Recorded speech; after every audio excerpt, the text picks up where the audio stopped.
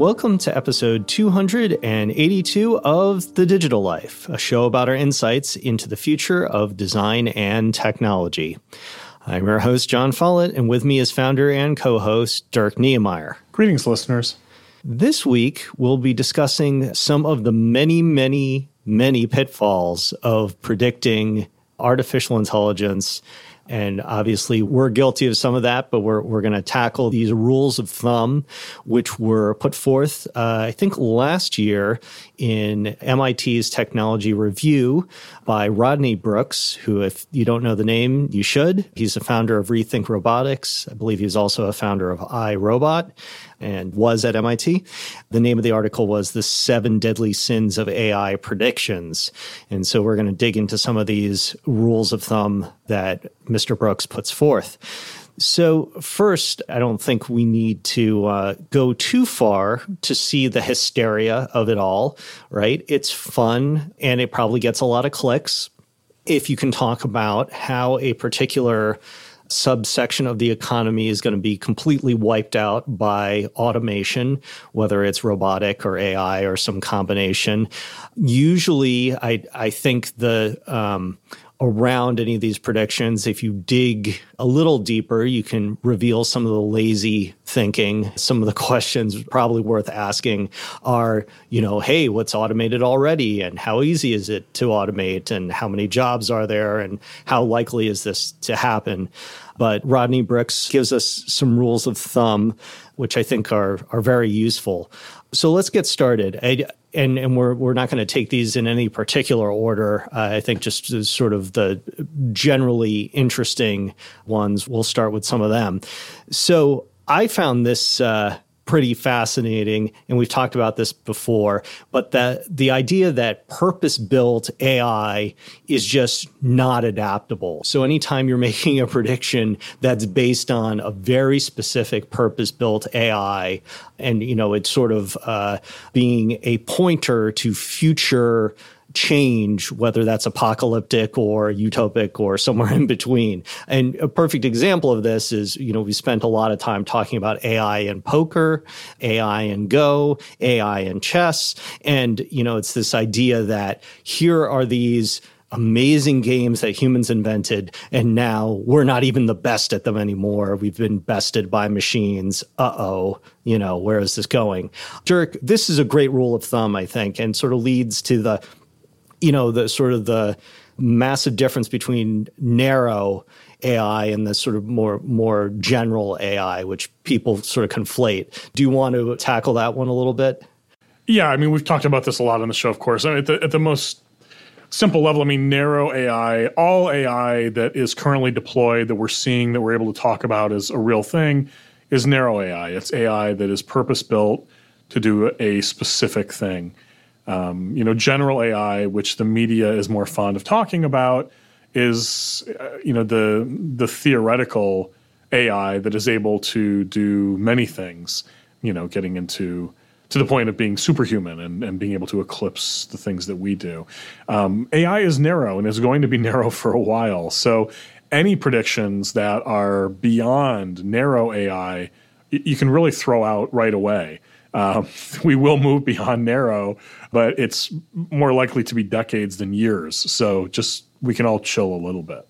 Right. I think part of that is it's narrow is not adaptable. So it's not like the AlphaGo or, the chess playing AI is going to figure out how to, make a menu for your dinner or help you with your math homework or whatever it is. They're not adaptable beyond the purpose they were built for. And in fact, if you went and changed one small aspect of, the rules of play, right? So you could have, like when you play Monopoly, right? There are lots of Monopoly fanatics who change the rules just slightly just because it's fun. They hack the game. So if you were an AI playing Monopoly and someone went in and started changing all the rules, the AI wouldn't be able to do anything anymore because the rule set that it learned and that it was trained on is now useless.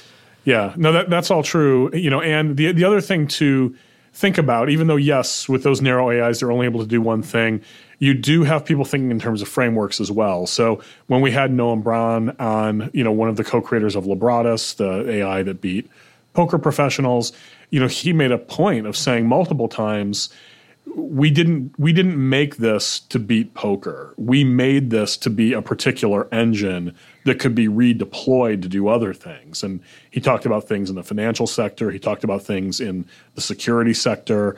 Now, in order to achieve those ends, they will need to start over again from the standpoint of the AI's learning. However, the basic structure of the AI, the programming of the AI, I don't know to what degree they're just learning from what they've done. They're leveraging assets from what they've done. They're taking whole cloth, the whole engine, and just reteaching it. He didn't go into those details, and I can't speak to that. But there is now this thoughtfulness around, we want to make something that solves and addresses particular problems. Each instantiation that we have will need to be specific to one problem, but in working on the one, we can adjacently easily work on the next and work on the next.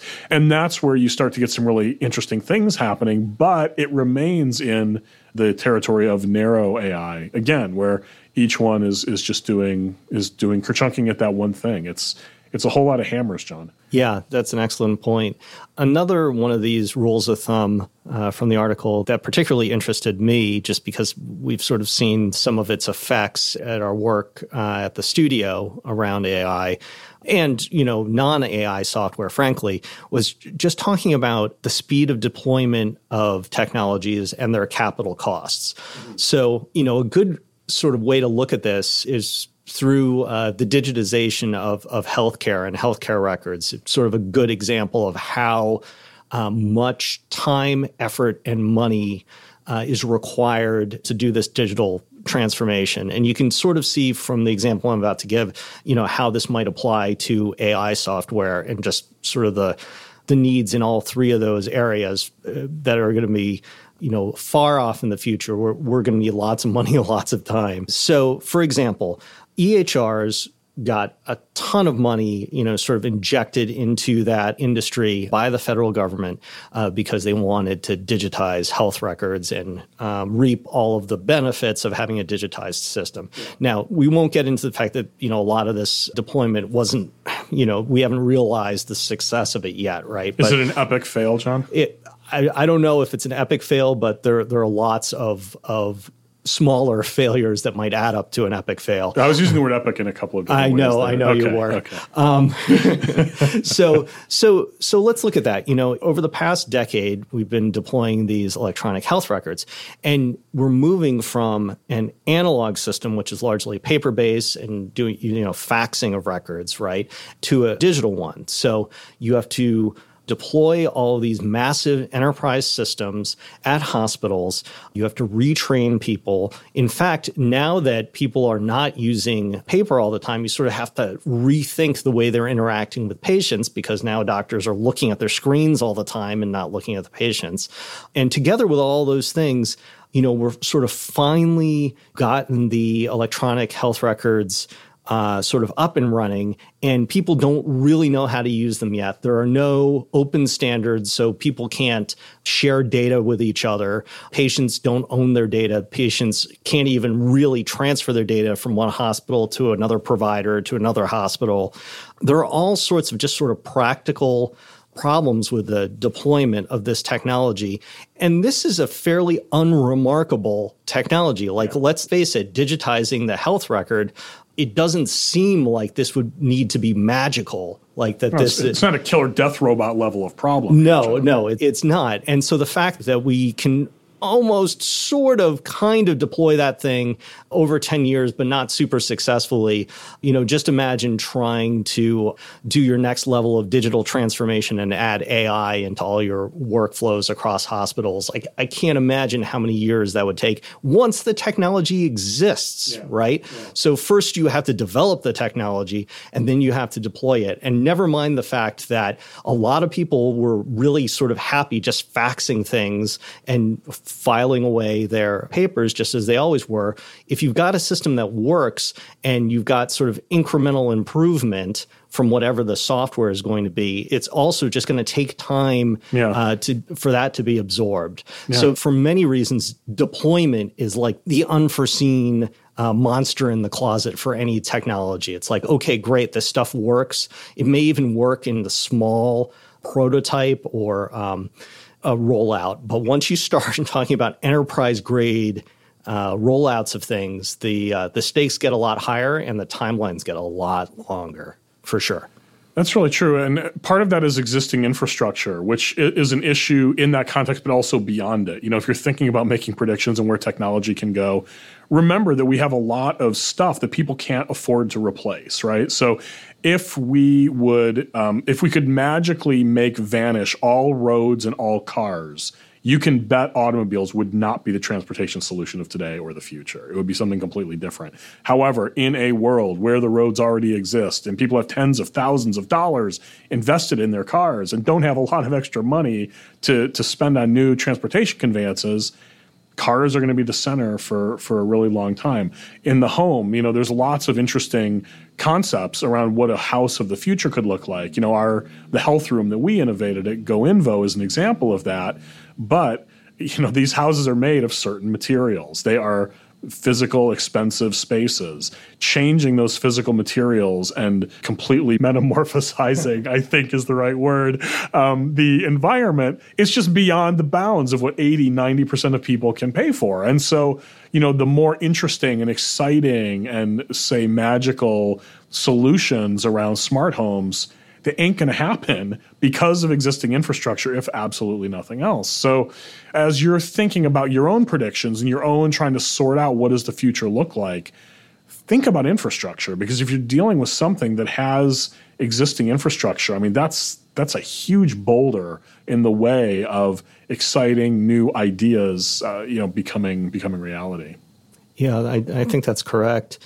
One point that Mr. Brooks made in his article that I found interesting and doesn't really it's not something I think about very often, but he was just pointing out that exponential thinking can get us in trouble, right? So we have this in our heads, we have this idea that exponential growth around technology, in particular, sort of Moore's law has spoiled us in a lot of ways because, now I can get a computer that is, 100 times more powerful than, whatever it was I was using as a kid in the late 80s, right? Yeah. In my pocket, right? Versus this giant behemoth that was sitting on my father's desk. And so we've sort of accepted that as an article of faith, right? So now everything will get smaller, everything will get faster, and that will just go on forever, right? So that's not necessarily true. Like these advances that we're making, whether it's in genomics or around chips and computers, there are physical and other limits to them that will, economic limits, for instance. At a certain point, it doesn't make any sense to keep on making things smaller if people just don't need the power anymore for, whatever it is they're doing. I probably don't actually need all the power that's in my MacBook Pro right now. I could probably survive with something like somewhere in between what I had in college and what I have now. Mm-hmm. Probably would have been fine. Yeah. But there are economic limits, and then there are like the actual physical limit of how small you can make something, right? Yeah. And so these will come into play in different ways, but it's worth considering that this is it's not really exponential, or at least it's not going to be exponential forever in many of these cases. And, that's not to say that there won't be some interesting quantum computing discovery that, who knows, may develop some crazy fast computing that we can't even imagine yet. Yeah. But barring that and sort of considering the laws that we sort of understand now, there are sort of these upper limits that you never hear about limitations when miraculous predictions are made at all, frankly. That's true. I think when many of us think about the future, we're not thinking about it in terms of time frames, right? It's pundits who are like, in 10 years, this will happen. In 20 years, that will happen. But the article pointed out that overestimating and underestimating the time frame of things happening is a big mistake that people make, and is one that I think is valuable for all of us to keep in mind as well. Like I'll speak for myself. Over the years, there's been a lot of things that I've seen coming and predicted correctly. I tend to have a skill for that, but I have almost universally been wildly off in terms of the specific time frame when I've put a specific time frame on it. It's tough to get that right unless it's really close. And you can say, in 6 months, next year, because it's all kind of imminent. It's all kind of coming to a head. And so, as we're thinking about just personally how to manage our, prognostications for the trajectory of the future, it's to be mindful of that. If you have specific time horizons, they're probably wrong. Like to try and figure out what's happening in 10 years or whatever that chalk line is going to be a failed exercise in terms of the conclusions you come to. So think less about time frames and think more about possibilities, and more generally speaking, what is going to happen. Time frames are just they're going to prove inaccurate and are the wrong things to focus on. Yeah, that's the brutality of time frames, which if you're given to any kind of estimation, whether it's part of your job or just part of your life, the rule of thumb that I use sometimes is, okay, I know this much, right? So I'm just going to double it because I figure I know maybe 50% of what's going on. And this is very specific to estimating, right? Yeah. Like, how long is this going to take me? I think it's going to take a half an hour. Just better make it in an hour. Or I think this project's going to take 12 weeks. Better make it double that, and you're likely closer because you don't know what you don't know. Yeah, that's right. And to build on that point a little bit, a lot of the technologies that we are beginning to understand now, we have a specific purpose in mind for those technologies. And oftentimes those purposes are vastly different from how the technology actually gets used. And so technology that is designed for one thing inevitably ends up, in another industry being used for something that its inventors could never have imagined. So when we're making predictions about AI, they're based on our understanding at the moment with all the biases around the industries that we have knowledge of. And they very well could end up, in completely separate areas doing something that we never imagined. And so the example from the article that I love is how GPS was basically for targeting munitions, right, for dropping bombs. And now we're using it for tracking our runs, right, like down to, the foot, basically, where, I'm running around the park. Among other things, right? Yeah. GPS is used in incredibly diverse ways. Sure. Yeah, to help us get from place to place to, Lord knows what else it's used for.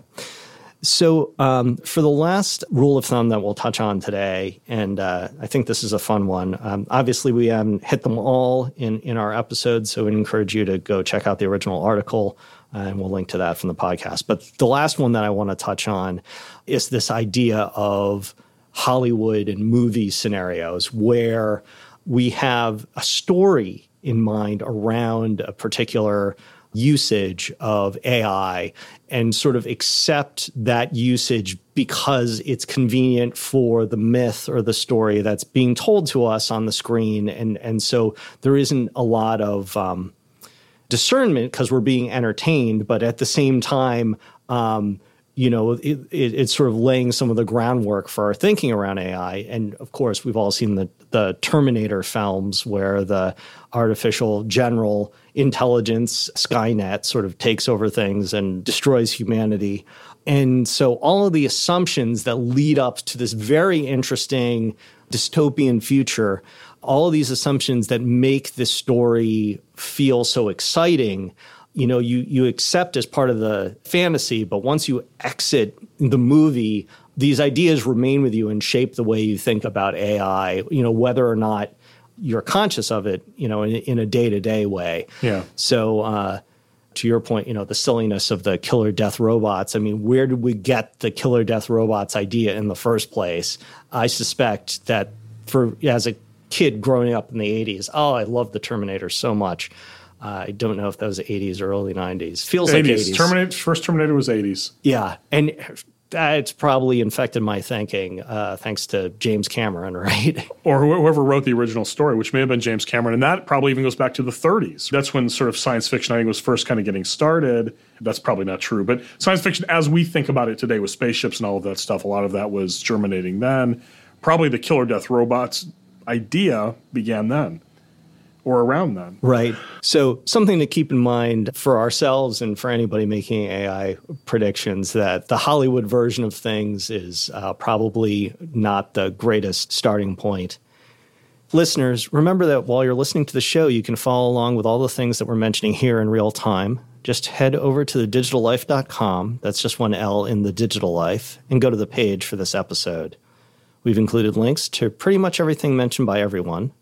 So it's a rich information resource to take advantage of while you're listening or afterward if you're trying to remember something that you liked. You can find The Digital Life on iTunes, SoundCloud, Stitcher, Player FM, and Google Play. And if you'd like to follow us outside of the show, you can follow me on Twitter at John Follett. That's JONFOLLETT. And of course, the whole show is brought to you by GoInvo, a studio designing the future of healthcare and emerging technologies, which you can check out at goinvo.com. That's GOINVO.com. Dirk? You can follow me on Twitter at DNemeyer. That's at DKNEMEYER. And thanks so much for listening. So that's it for episode 282 of The Digital Life. For Dirk Niemeyer, I'm John Follett, and we'll see you next time.